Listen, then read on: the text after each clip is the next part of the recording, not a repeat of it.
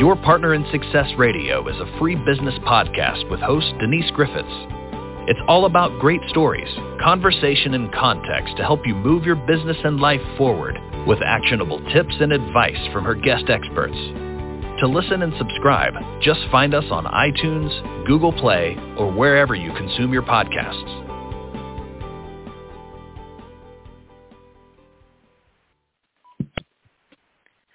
Welcome to Your Partner in Success Radio. I'm your host, Denise Griffiths, and this podcast is ranked in the top 2.5% of the most popular podcasts globally, and it's all because of my guests.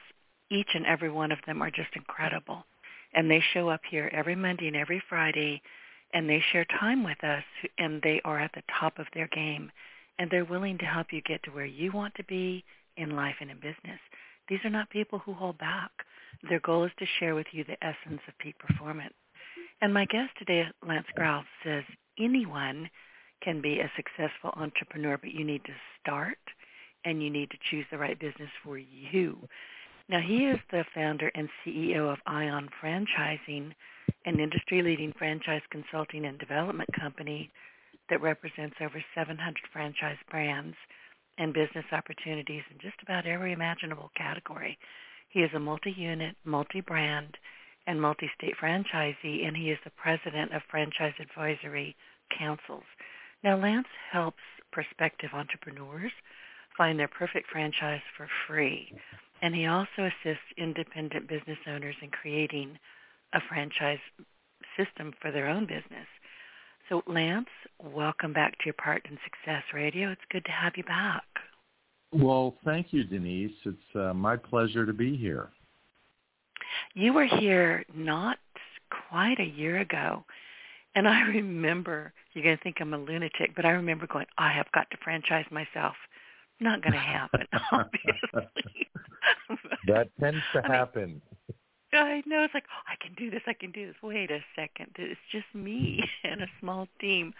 But we had a fascinating conversation, and I really want people to, when we're done with this one, I want you to go back and look for steps to owning your own franchise business.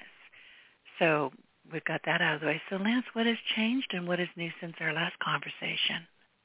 Oh, boy, so much. In the world of franchising, there are always, just like your listeners, I'm sure, if you put your mind to it and you just start, like you said in the intro, which is one of my favorite things to talk about, it's one thing to plan and dream, but to actually put some goals together and little milestones.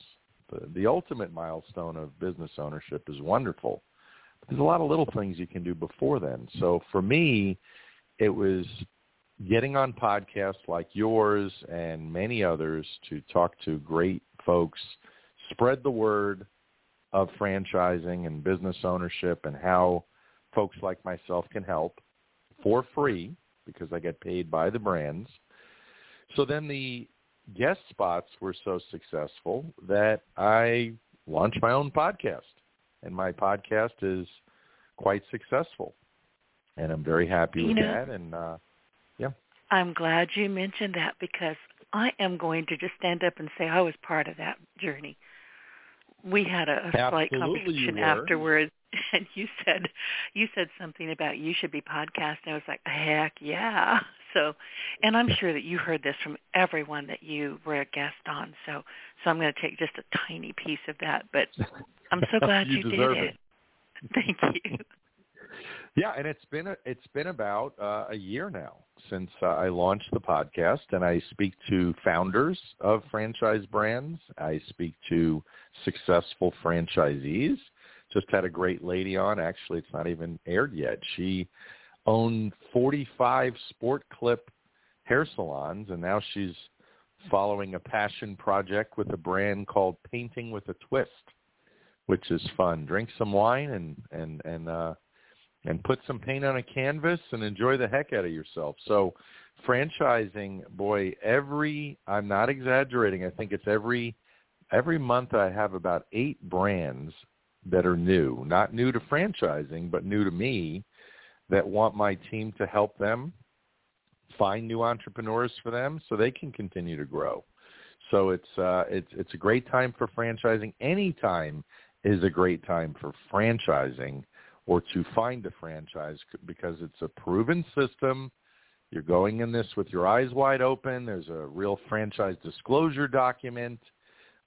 Franchising is regulated by the federal government. You have an idea of how successful this brand can be. And the only question to me is how successful are you, the individual joining this franchise, going to be? And I ask people quite often, are you going to be average? Are you going to be above average? I was in the top 10% every time I was a franchisee. That's not being conceited. That's just the reality. I was raised that way. I was always going to be the best. I was very competitive. And if I'm not going to be the best, I'll be in the top group. That's okay. So a lot going on, Denise. Life has never been better. And in times of adversity and down economies, franchising is very strong. Well, as we discussed the last time you were here, I always have these wonderful conversations after the podcast. And for me sometimes, and it's a conversation between you, the guest, and me. And honestly, the audience is going to hate this, but for me, that's where a lot of the magic happens. That's where we have to do the outtakes. We have to record that. We do. I'm telling. And honestly, some of the pre-interviews, I had one with a lady the other day. I said, we could have just recorded this and been done. It was that good. but I do the pre-interview and I do the podcast and then I do the, thank you call to you because I've had an opportunity to get to know you and get to know how your mind works and what you offer. And I have been fascinated with franchising since we spoke last. I didn't know anything about franchising except that, Taco Bell, all the fast McDonald's. foods, I think are right. Those are franchises. They're not owned by one giant corporation. But I started looking and listening, and I do listen to your podcast. I'm lurking in there. Honestly, I am. Thank you. I may not say anything, but I'm in there going, oh, good point. But you talk a bit about semi-absentee ownership, which is about 10 to 15 hours a week, which basically, if I understand correctly, is how to keep your day job and still be the boss and build something substantial. And I've been thinking about that ever since I came across it, thinking that's what I want to do when I grow up and get rich. Yeah, Next year. Perfect. Good goal right there. I think that's easily achievable for you. I look at what people's skill set is. I have a free assessment on my website, and it helps me understand and the individual understand, based on your skill set, mindset, and life experiences, what brands or even more specifically industries could be best for you. And I have more semi-absentee ownership related brands than ever. And it's very important. I mean, I'm working with so many people, so many clients right now. And sometimes fear it's not money, it's fear. Fear of failure, fear of everything. How could I leave my job of 20 years and jump into something else and be successful? And the semi-absentee option, where you don't have to jump into something full-time, you can hire a manager that will train, the brand will train your manager for you, and you just need to be available 10 or 15 hours a week for the follow-up. In the beginning, it might be a little bit more than that, depending on the extent of the training for the brand, because the brand really wants an owner, whether it's the husband or the wife or whoever, to participate in the training so you know what's going on. But you know what, Denise? Technology has really taken franchising to the next level. In the old days, before Google, 25 years ago or so, without technology, it was hard to really play along and track what goes on. So, for example, in home improvement brands or home services brands, I have quite a few semi-absentee businesses in which owners get to play along at home or at work, where they can see how many estimates their team is doing in a day, which is pretty incredible. And what's the average quote that they're giving? Does it meet the standards, the average check, if you will, for that particular franchise? And, so having technology today as a semi-absentee owner until you get to the point where you build up a cash flow that fits your needs, where you could jump, if you choose to be a full-time owner-operator and ditch that day job that you don't particularly care for any longer. And that's a whole other story. You know, why are people starting more businesses today than ever? You know, and we can dive into that. I don't know that that'll ever be fixed, but I'm more satisfied with giving people the antidote or the solution more than anything. We should dive into that because I've been, excuse me, hang on a second. There went my voice. I've been reading a lot online about, you know, businesses are where you need to be. You know, people say, oh, we're going into a, you know, recession, inflation. Things are not purty out there. Put it in the deep south, No. ain't purty. But the thing is, business will always be around in one way or another. And I'm not arguing with them. I think it's actually the correct thing to do. You know, start business, build businesses, take good care of your clients, your consumers, whoever it is, and you will more than likely succeed. 100%. Absolutely. But unfortunately, there are people that start businesses that are in the wrong field, and they're mismatched. I mean, one of the most common questions I get is, why do franchises fail? And I said, well, in most cases, franchises don't fail, people fail. And they fail to follow the system. They fail to engage or choose a franchise that actually fits them. Some people, there's too much of a romantic notion that I need to be a business owner, and some people maybe aren't ready.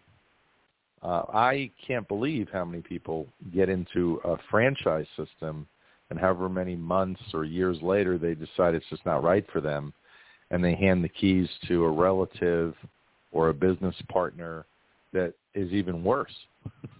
And not I have seen that happen here in where I live. There's, they used to be huge. It was a Sonic franchisee, and they were huge, and now they're bankrupt and they're shut down.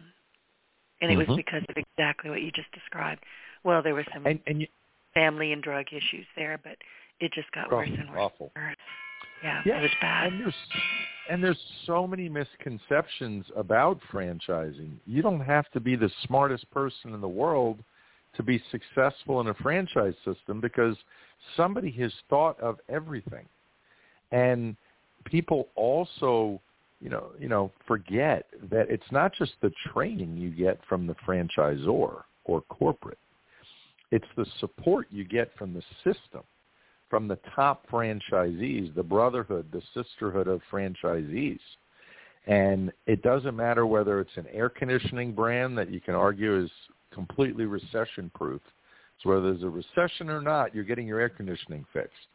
And I have quite a few incredibly successful brands. I live in the deep south. We would rather give up our firstborn and our favorite dog than not have air conditioning. We can't survive. Yeah, I mean, but there's quite a few brands that are like that. I mean, even through the pandemic, it was incredible how many people were stuck at home and decided to remodel their closets or add new window coverings or whatever it might be. I mean, everybody panicked that first month of the shutdowns, trying to, depending on what state you were in, attempting to figure out, well, what's going on here? What is a shutdown and how long was this lasting? And people started remodeling, and the franchise world was just so busy, and nobody ever thought that would ever happen. Within that 1 month shutdown, people thought, oh my gosh, the world is going to end. And not only did that not happen, we as an industry, in the franchise industry, were as successful as ever with people remodeling their homes. And again, as you mentioned earlier, it's not just McDonald's and Taco Bell. Those are some of the most visible franchise brands, you know, the Sport Clips and the Great Clips. I have a friend that owns 20 Great Clips hair salons that is outrageously successful, and he doesn't know how to cut hair, and he doesn't even have hair, believe it or not. So if he could do that with Great Clips, you can do that with anything. Anybody can do that. Oh, I believe you. And see, I totally get the remodeling. I mean, a lot of us, a lot of friends and a lot of people I knew said, I'm not going to be able to sell. And, of course, now with the inflation that we're not really in, apparently, according to the news, yes.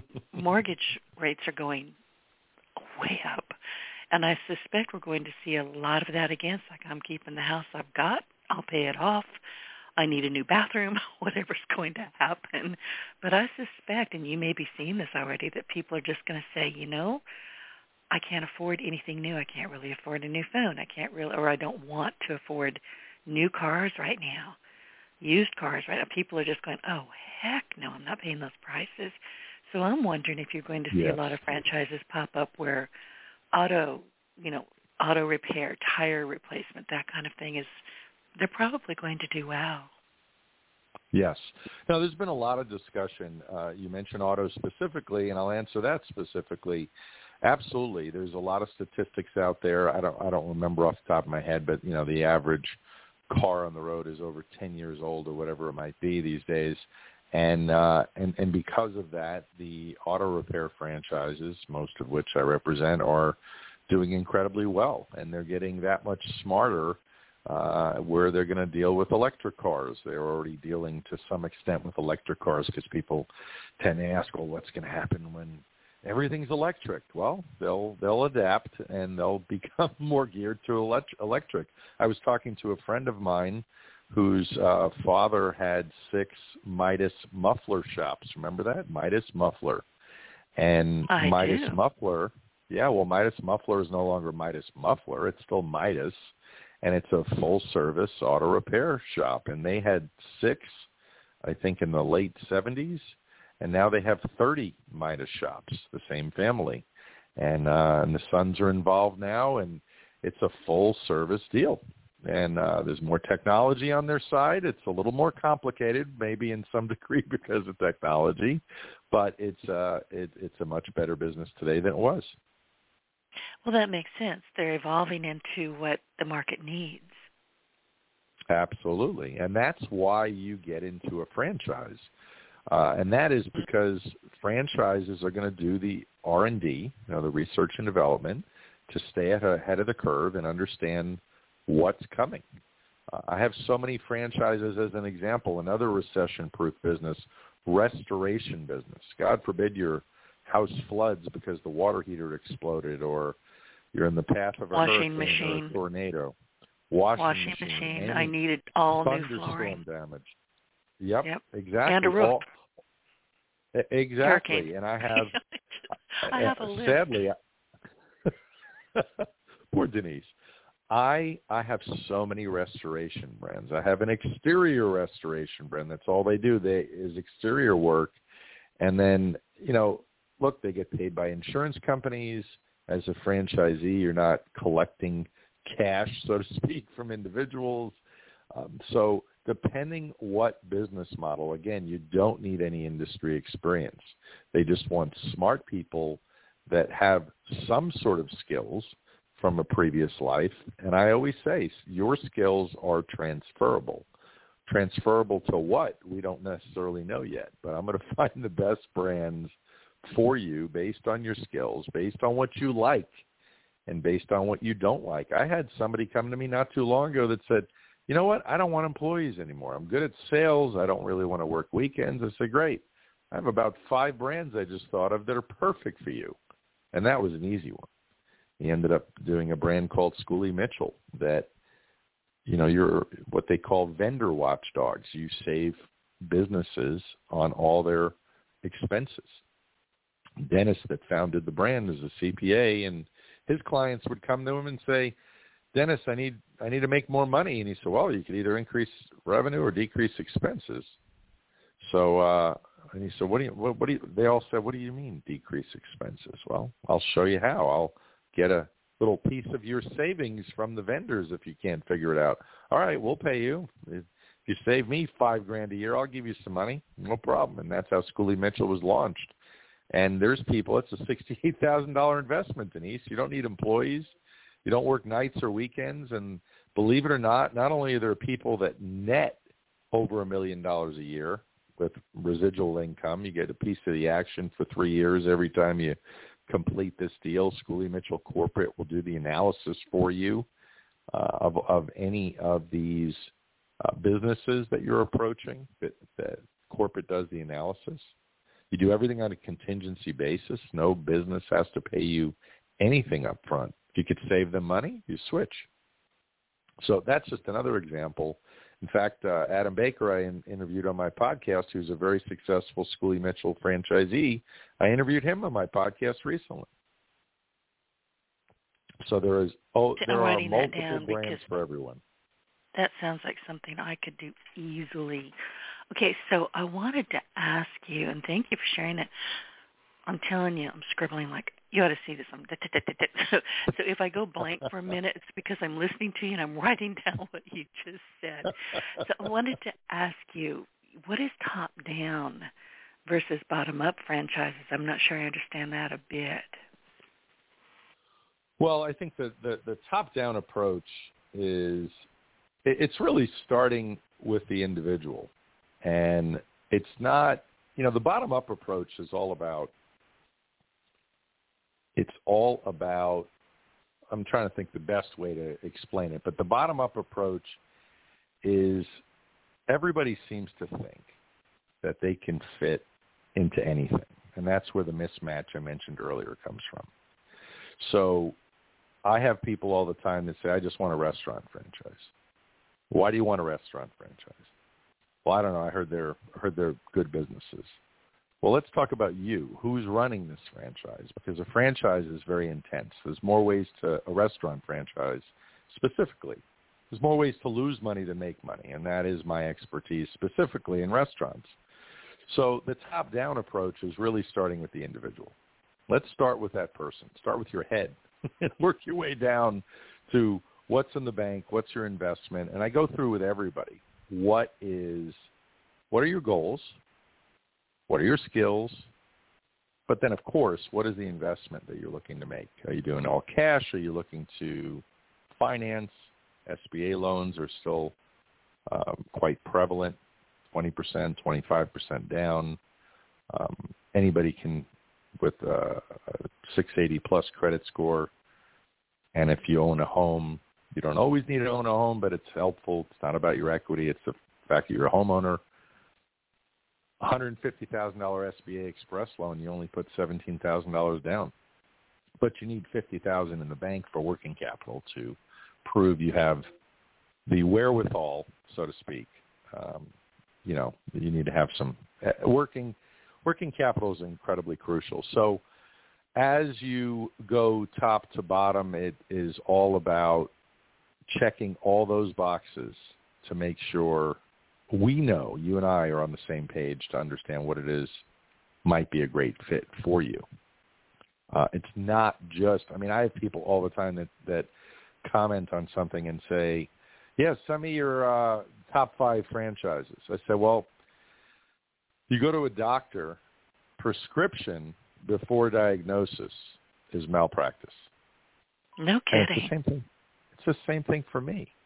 I have to do an exam, top to bottom. I have to do an exam to understand what's in your head, what are you looking for, what are you not looking for, what do you not like about your life now that we're having this conversation.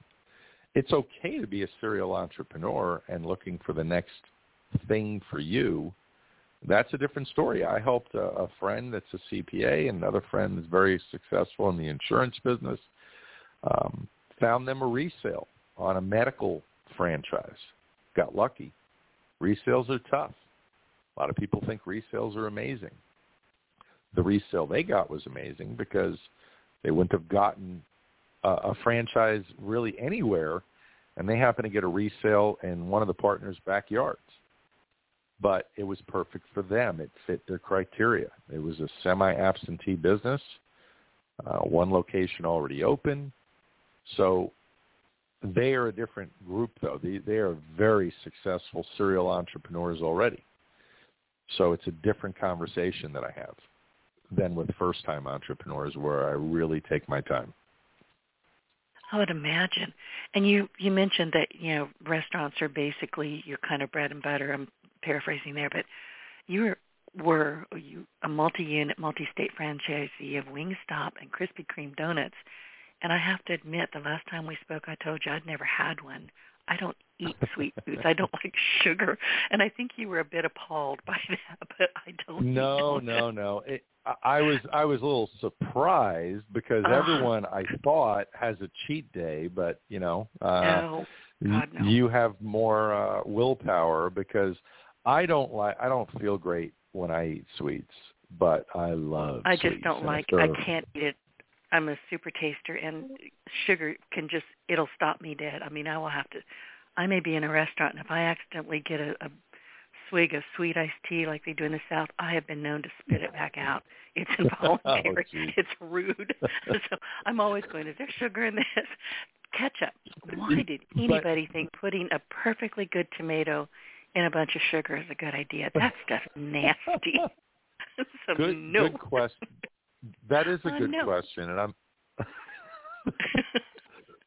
no, but Denise, and that just further sort of accentuates. I have so many people that I can tell in a first conversation when we start just brainstorming after I hear about them and understand what I might be looking for. And, mindset, as you know, plays a huge part in people becoming their own boss because of fear. I mentioned fear, because of the unknown. And sometimes, like I mentioned, my friend with the hair salons, it doesn't know how to cut hair and doesn't have hair. You can imagine his initial reaction when he heard about a hair salon for him. Well, it's like you having a donut shop. Well, I right? wouldn't eat the profits. I really wouldn't. Well, exactly. And when I joined Wingstop, chicken wings were not my favorite food. It's not like I ate them every day, but I knew it was going to be a good business. And that's, and some people have different sets of standards, if you will. I'm not saying I don't have standards, but if, I don't eat donuts every day, yet I'm a big donut expert. In fact, I probably haven't had a donut. Well, I had a donut last week. My wife had donuts in the house for something they were doing with the business for my son that we started for him, another franchise, medical billing, and they were taking donuts to doctors' offices, of all things, to get their attention and get some business. And, of course, everybody loved it. Who doesn't love a sweet treat coming to a doctor's office except Denise and Lance? Except me. And you are the founder of a donut chain called Pink Box in Las Vegas. So donut.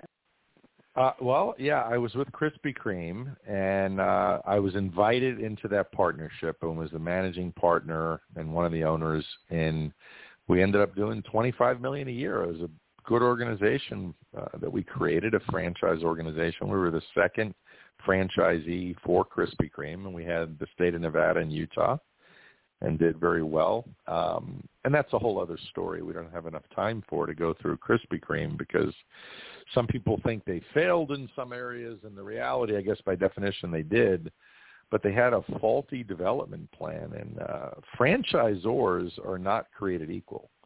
Krispy Kreme is an incredible brand that's still very beloved, but they created these development agreements for future franchisees well after us. I think corporate got a little bit greedy and made franchisees open too many locations. So, for example, Southern California was required to build like 20-something hot shops, those big Krispy Kreme shops with the hot light on, with the hot light and everything, where they manufacture the donuts. We call those hot shops. Oh, I didn't know that.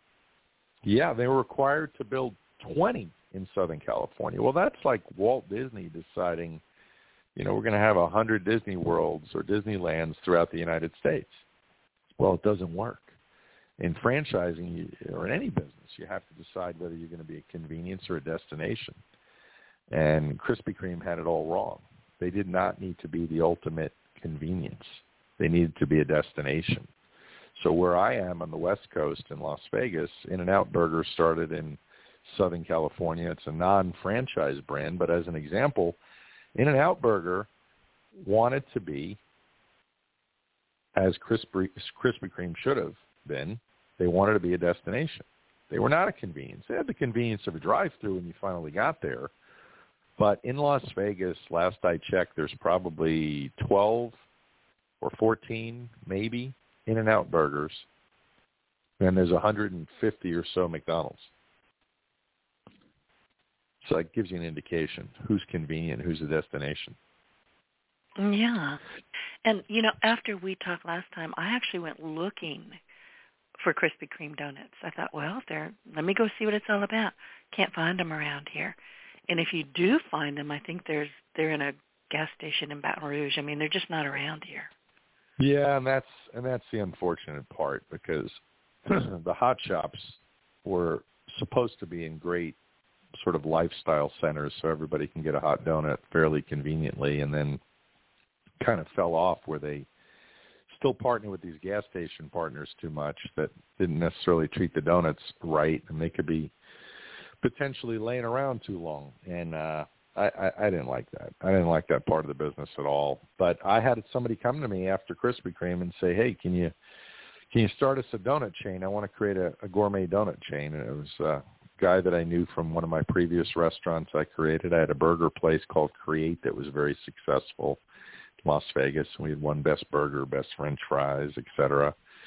And I said, sure, well, I'll create a gourmet donut shop for us. What do you have in mind? He goes, all I have so far is the name, Pink Box. And I thought that was a cute name. Let's do it.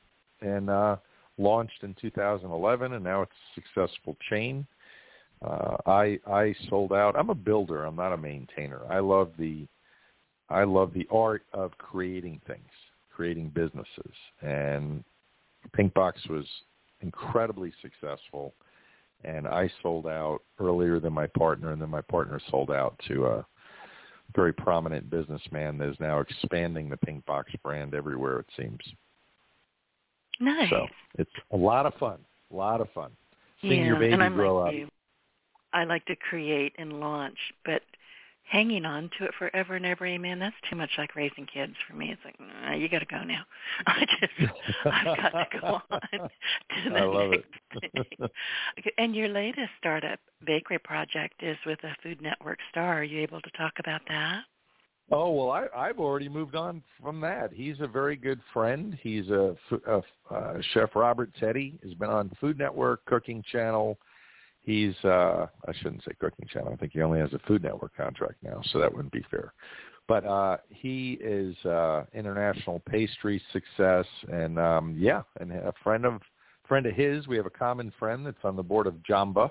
Used to be Jamba Juice, now it's just Jamba, and connected us, and I helped him launch that in Las Vegas, and he's been successful. He might franchise it now, and also in Las Vegas. And so I keep my hands in a lot of different things. There was a chain called Donut Mania I helped launch in Las Vegas. That owner, I think, ended up selling out to the Pink Box folks. There's a lot of donut stuff going on these days. Remember when cupcakes were a thing, right? There's cupcake shops everywhere. I don't. Well, you might not have eaten them, Denise, really don't. But you might have seen them. No. But donuts are very hard to make. My groceries land on my front porch every Saturday. I try not to go anywhere if I can avoid it. So donuts are, donuts are harder to make. You can't really make donuts that easily at home. You could, but it's not easy with a home fryer. You need, really a commercial fryer to make the best quality. And so you just, you see a lot of cupcake startups, or there have been over the years, because it's easier to do. Anybody, can start a cupcake shop. Most people don't want to deal with deep fryers and things like that in the donut shops. But no, I just love donuts. Love the idea of a donut shop and the creative nature. What do you fill it with? What do you top it with? And we could talk about donuts all day, but my bread and butter today. You lost me about an hour ago. You lost me last time when we were talking. I really, no, but, every time I think about it, I actually gag a little bit. It's like, oh my God, just this.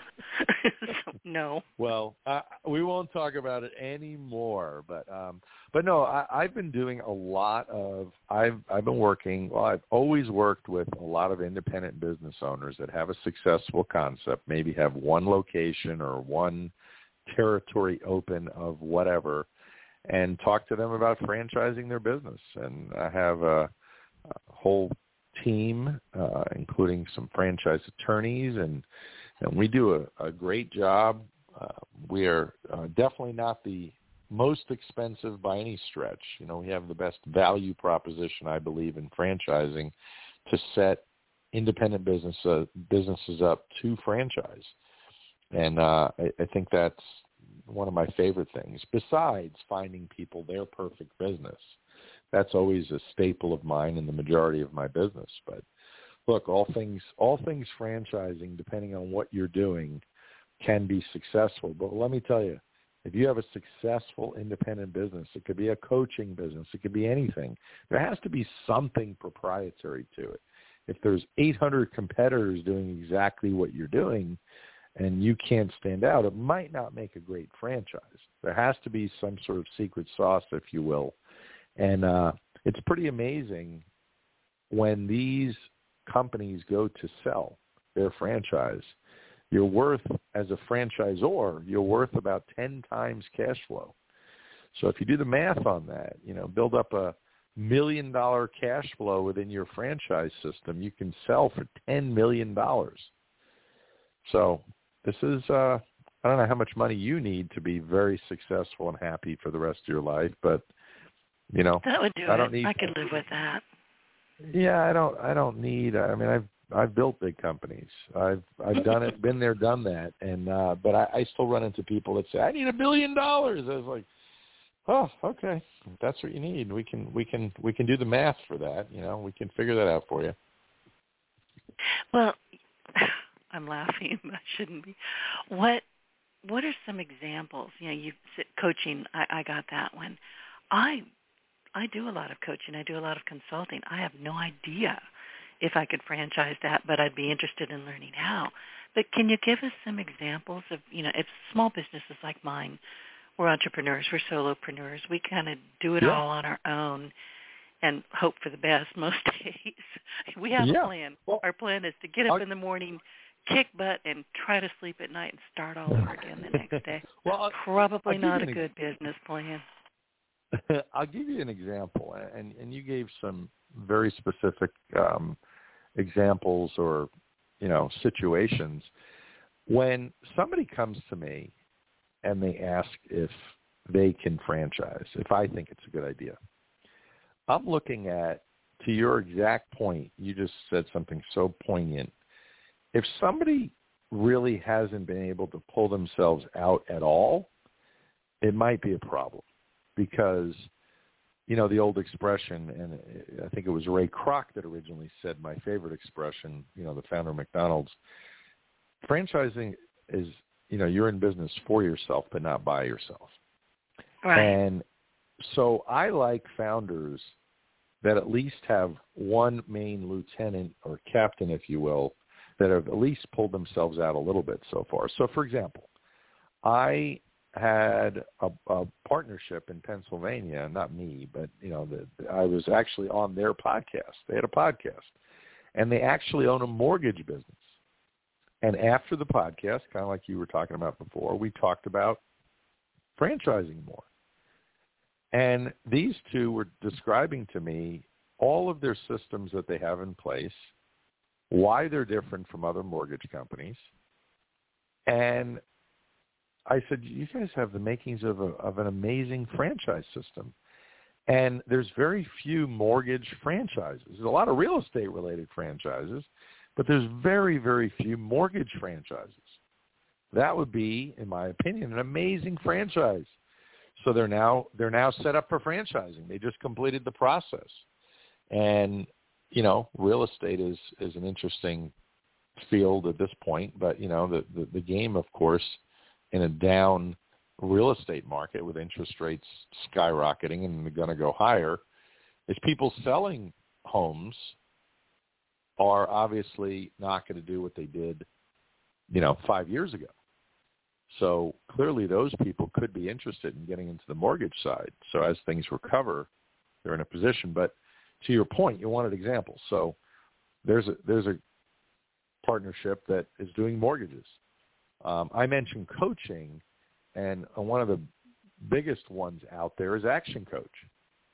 Brad Sugar spoke at our convention, one of the major franchise conventions that I attend every year with FranServe in Orlando. And Brad Sugars is pretty sure he's a billionaire, and he's the founder of Action Coach and other companies and teaches people how to be a coach. And they have all kinds of resources and technology. So, the old expression, what's in it for me? If you can't figure out the value in a franchise, like when people say, I'm going to do it on my own. Well, as a coach, it's kind of difficult to compete with Action Coach. It's a lot of bells and whistles that they hand you, that if you were going to replicate on your own, I would imagine there's quite a bit of time and money to invest to replicate that for your clientele. But we have the franchising is absolutely everything from commercial cleaning to restaurants. And Denise, the restaurant or food and beverage and personal care categories are huge.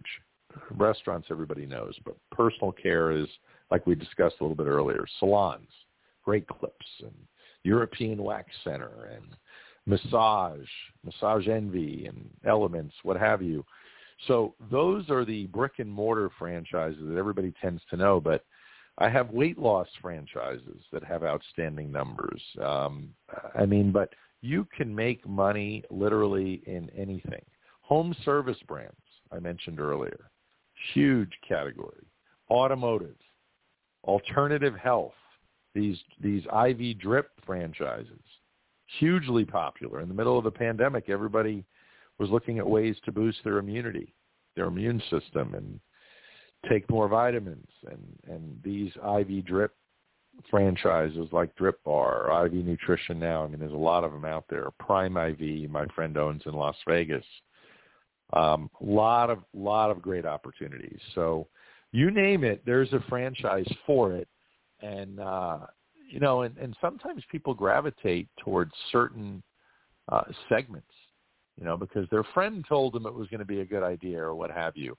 But you know what? Franchising, I don't know if you want me to dive in it now as a nice little education piece for everybody, but franchising is not as mysterious as people think. It is regulated by the federal government. There is a franchise disclosure document that is required that each brand put out. There's 23 different items in that disclosure document.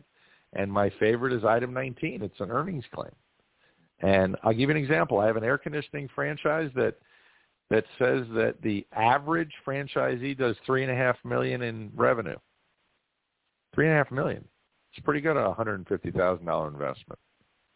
And then on top of that, it says the top 25% of high-performing franchisees, top 25% does over $9 million. So I think you can build a nice business plan with those numbers. And then by the time you get to the end of the process that I take you through and the brand will take you through, we call that validation, where you have an opportunity to validate claims and numbers and anything you've heard from franchisees. And like I might have mentioned earlier, like joining a fraternity or sorority, the sisterhood and brotherhood, you either feel like you fit the culture and you belong in this franchise or not. But let me run through, you mentioned on brands, whether it's, business services, there's a lot of good stuff there. Cleaning services, automotive, alternative health care. Pet services? That's a huge amount of our money. I was just going to tell you, pet services and child services are two of the largest. Right. There's, because everybody's going to spend money on their kids and their pets no matter what's going on in the world. Oh, yeah. I'm a helicopter parent when it comes to my cats and my woefully outnumbered and outgunned dog. Yep. If they even look at me, and all of mine are elderly. I've got 2 6-year-olds, but 17. One of mine is diabetic, and I've had her to the vet 3 times, and he's like, she's fine. Draw blood. I'm a helicopter mom. but I'll spend that money. Pet-related franchises have absolutely exploded. Real estate, like We Buy Ugly Houses, the Homevestors folks, fixing and flipping, buying and holding houses, a big real estate franchise. I mean, you name it, senior care, home health care, or it's not even health related. It's companion care. Unfortunately, my dad passed a couple of years ago, 2.5 years ago, and Mom called a couple of franchises to come help. Basically, they're just companion care, so Mom can have a break. I flew in as well, but so Mom can have a break. The senior care, companion care in your home to help take care of, the elderly man or woman is enormous. That companion care segment is going to continue to grow insane numbers for the next 35 years because every day another 10,000 people turn 65. No. Kind of pre-hospice, isn't it? Or maybe yeah, even I had an uncle that had, I think it was Alzheimer's or some sort of dementia that just passed, and my Aunt Diane had home care, some of the same exact people that serviced my dad for years. Years she had round the clock care for 7 days a week, and this for several years. So it's not all hospice. Some of it is long-term care. Some of it's not even senior care. If somebody breaks a leg or has surgery and they need help in their home, that's what this companion care is for. I saw a case study on one of my brands. A young couple have been doing this particular senior care franchise for just about 2 years. It'll be 2 years by the end of this year. And they'll do $3 million this year is what they're forecasting, with about an 18 to 20% net profit. $3 million. Imagine netting, even if it's $500,000 on the very conservative side, $500,000 when you're 26 years old. You've never even had a real career, and it's because you followed a system, and you just have empathy, and you're smart, and you listen, and you communicate.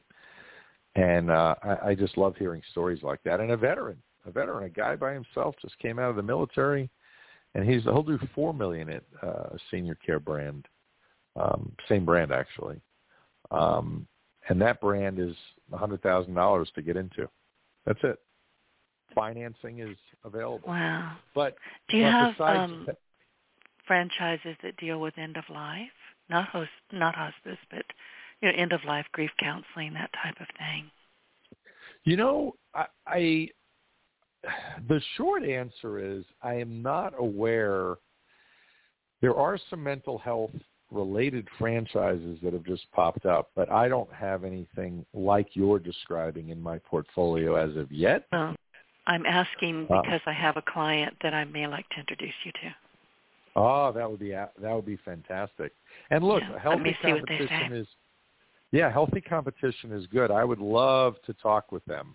A lot of people, Denise, say to me, they say, well, I see some competition, so is that good or bad? I said, well, like in the burger segment that everybody seems to know, we won't put ketchup on your burger, don't worry. In the burger segment. No ketchup, no donuts. In the burger segment, people, when Five Guys burgers launched, people said, oh my gosh, not another burger. But they knew what they were doing. They saw, even though there was all this burger competition, nobody was doing it exactly like them, and they were successful.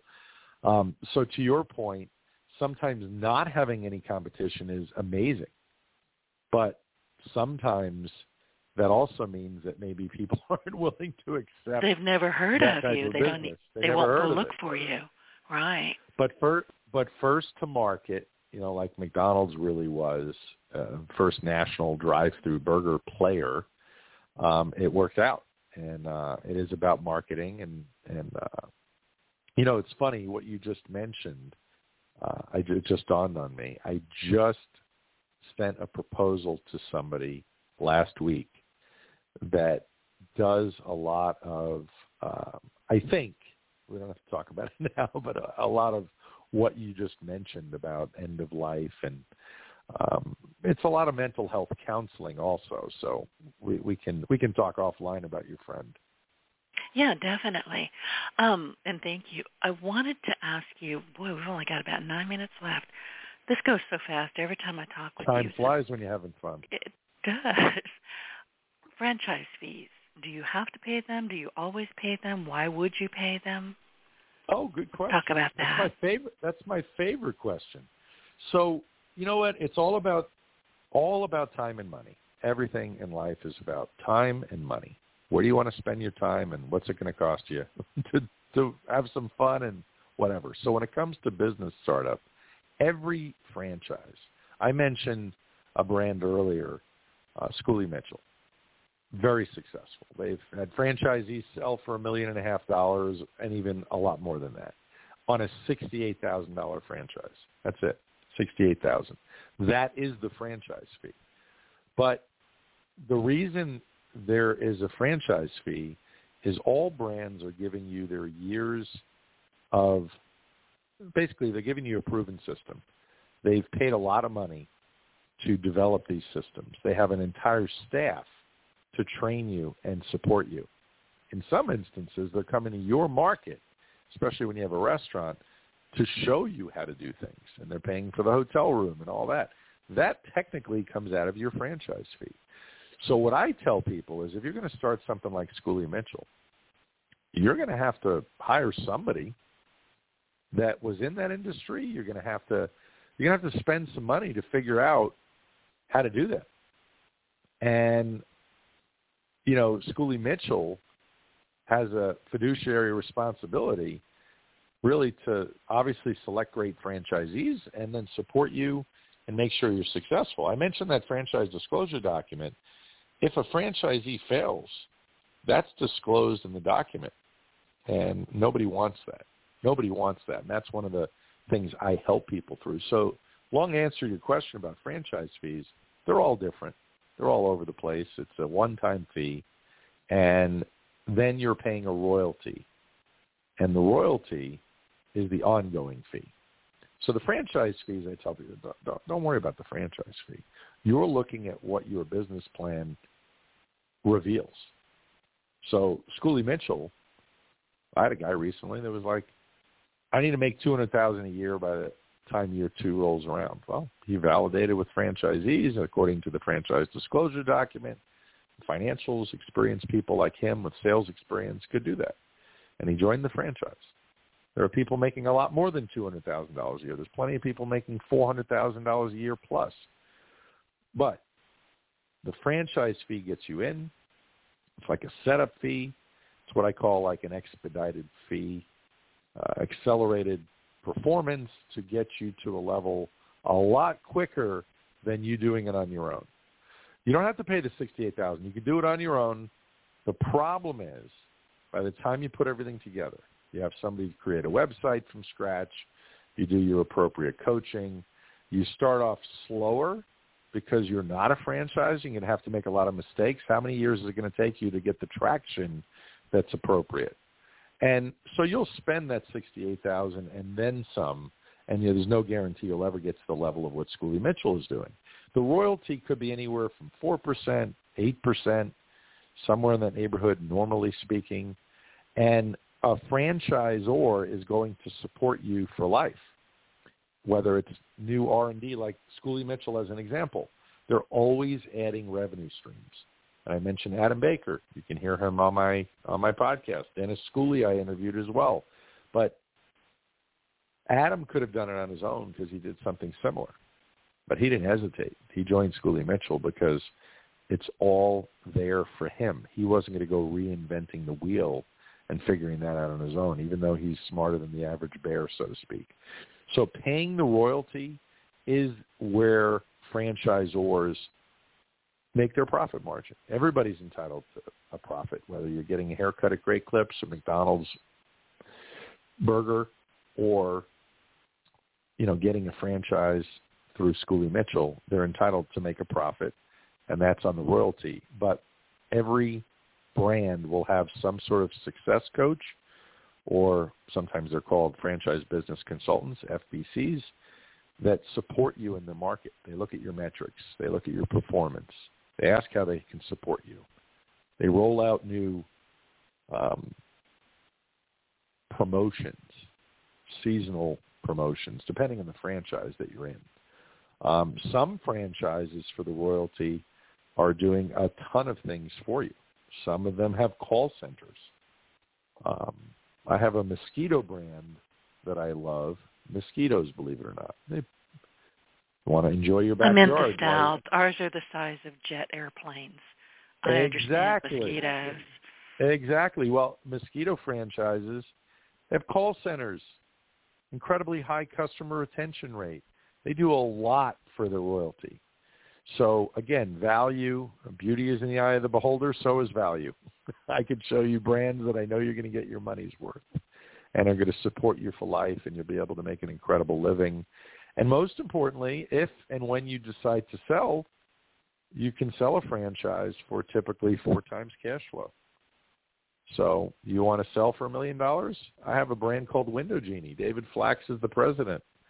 And I talked to him before, and David was a franchisee, bought a franchise of Window Genie for under $120,000 and sold his franchise of Window Genie years later for $1.2 million, I think is what it was, to be exact. It's pretty good. And he had nothing to do. He wanted to still work like most of us. I don't know, Denise, you and I will probably never retire. We love what we're doing. We love helping people. People say, where are you going on vacation? And I ask them to spell it. What are you talking about? Really? I love my vacations, but I'm never going to retire. I don't. Well, my vacation, honestly, is in the backyard with a good book. that's about as good as it gets.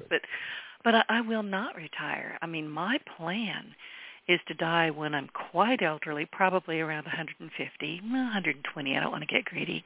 In my sleep, plotting world domination. I mean, that's just all there is to it. I love it. No, retiring is not an option for people like us. I'm a big believer in fate, and I've had 2 different much older men, senior citizens, one with a walker, come up to me and one in a coffee shop, one in a little bagel shop in Las Vegas, and gave me completely unsolicited advice a few years apart, and the advice was exactly the same. Never retire. And it was a sign. Get yourself in a financial position where you could retire and don't. Right. Your mind goes to mush when you no longer have any kind of purpose, and that's really bad. So I said, got it loud and clear, and that's where I am right now. I'm in the situation where I'm doing what I love, and that's it. There you go. Listen, and I know I'm going back to our first podcast. Everybody go listen to that. What is about the average cost of a franchise today? Because I'm sure it's changed in the last year since we spoke last. No, not really. I mean, yes, due to supply chain, some of the costs of building materials has gone up. But generally speaking, I tell everybody, while I do have plenty of franchises under $100,000, the average is still probably about $150,000, all in. Franchise fee, working capital, $150,000. I do a lot of deals at that level. I do quite a few that are, $200,000. But, with SBA loans, $50,000 is your down payment on a $200,000 SBA loan, and have another $30,000 in the bank. Rollover business startup loans out of your 401k plan. I mean, there's a lot of creative ways to finance these days, more than ever. I had a guy use his stock portfolio. He's not using it for anything else, and had a lot of money. Even with the loss he's taken, he can use a portion of that at a low interest loan. So $150,000 is generally the average that I'm working with these days, and you can make a nice living with that brand. And it's okay to start with one. My friend that did Great Clips started with one Great Clips, $155,000 or so to open that first one. He did one, and now he's got 20. It's amazing. Lance, before I let you go, is there anything else you want to share with the audience? Well, I love talking to nice people. I love helping everybody. If you're not even sure if I can help you, or you're not even sure whether you're looking for a business today or 3 years from now, it doesn't matter to me. Let's start the relationship. I'll set you on the right path. We started with the word start. We're going to end with the word start. Just start. Reach out to me. Denise will have my website, Ion Franchising, EYEON franchising.com. You can find me all over social media. And your podcast, where do they find that? The podcast is on all major podcast platforms. Just Ion Franchising, EYEON franchising. Perfect. And you know I'm going to be in touch. I mean, since we had this conversation last year. Wait. Well, actually, it was the beginning of this year, I believe. It seems like it was a year ago, but I don't think it was quite. This has been tickling the back of my brain ever since. So you are, believe it or not, my retirement plan. You just don't know. Well, you know it now. I can't wait to help you, Denise, and everyone else. But no, it's been a good time. I appreciate you inviting me back on. Oh, my pleasure. Listen, it's been wonderful speaking with you, and I thank you for all of the terrific tips and advice that you've shared with our audience. And now I need to go scratch my brain, seriously. And before we say goodbye, I would like, Thank you once again. I do appreciate it. Oh, I love talking with you. So before we say goodbye to the audience, I would like to remind you to look for us at iTunes, Audible, Spotify, honestly, anywhere you consume your business podcasts. Truthfully, you can't throw a stick on the Internet without hitting your Partner in Success Radio. So look for us, find us, and take us along on your success journey. Thank you again, Lance. I really appreciate you being here. My pleasure, Denise. Thank you so much. Get your voice heard.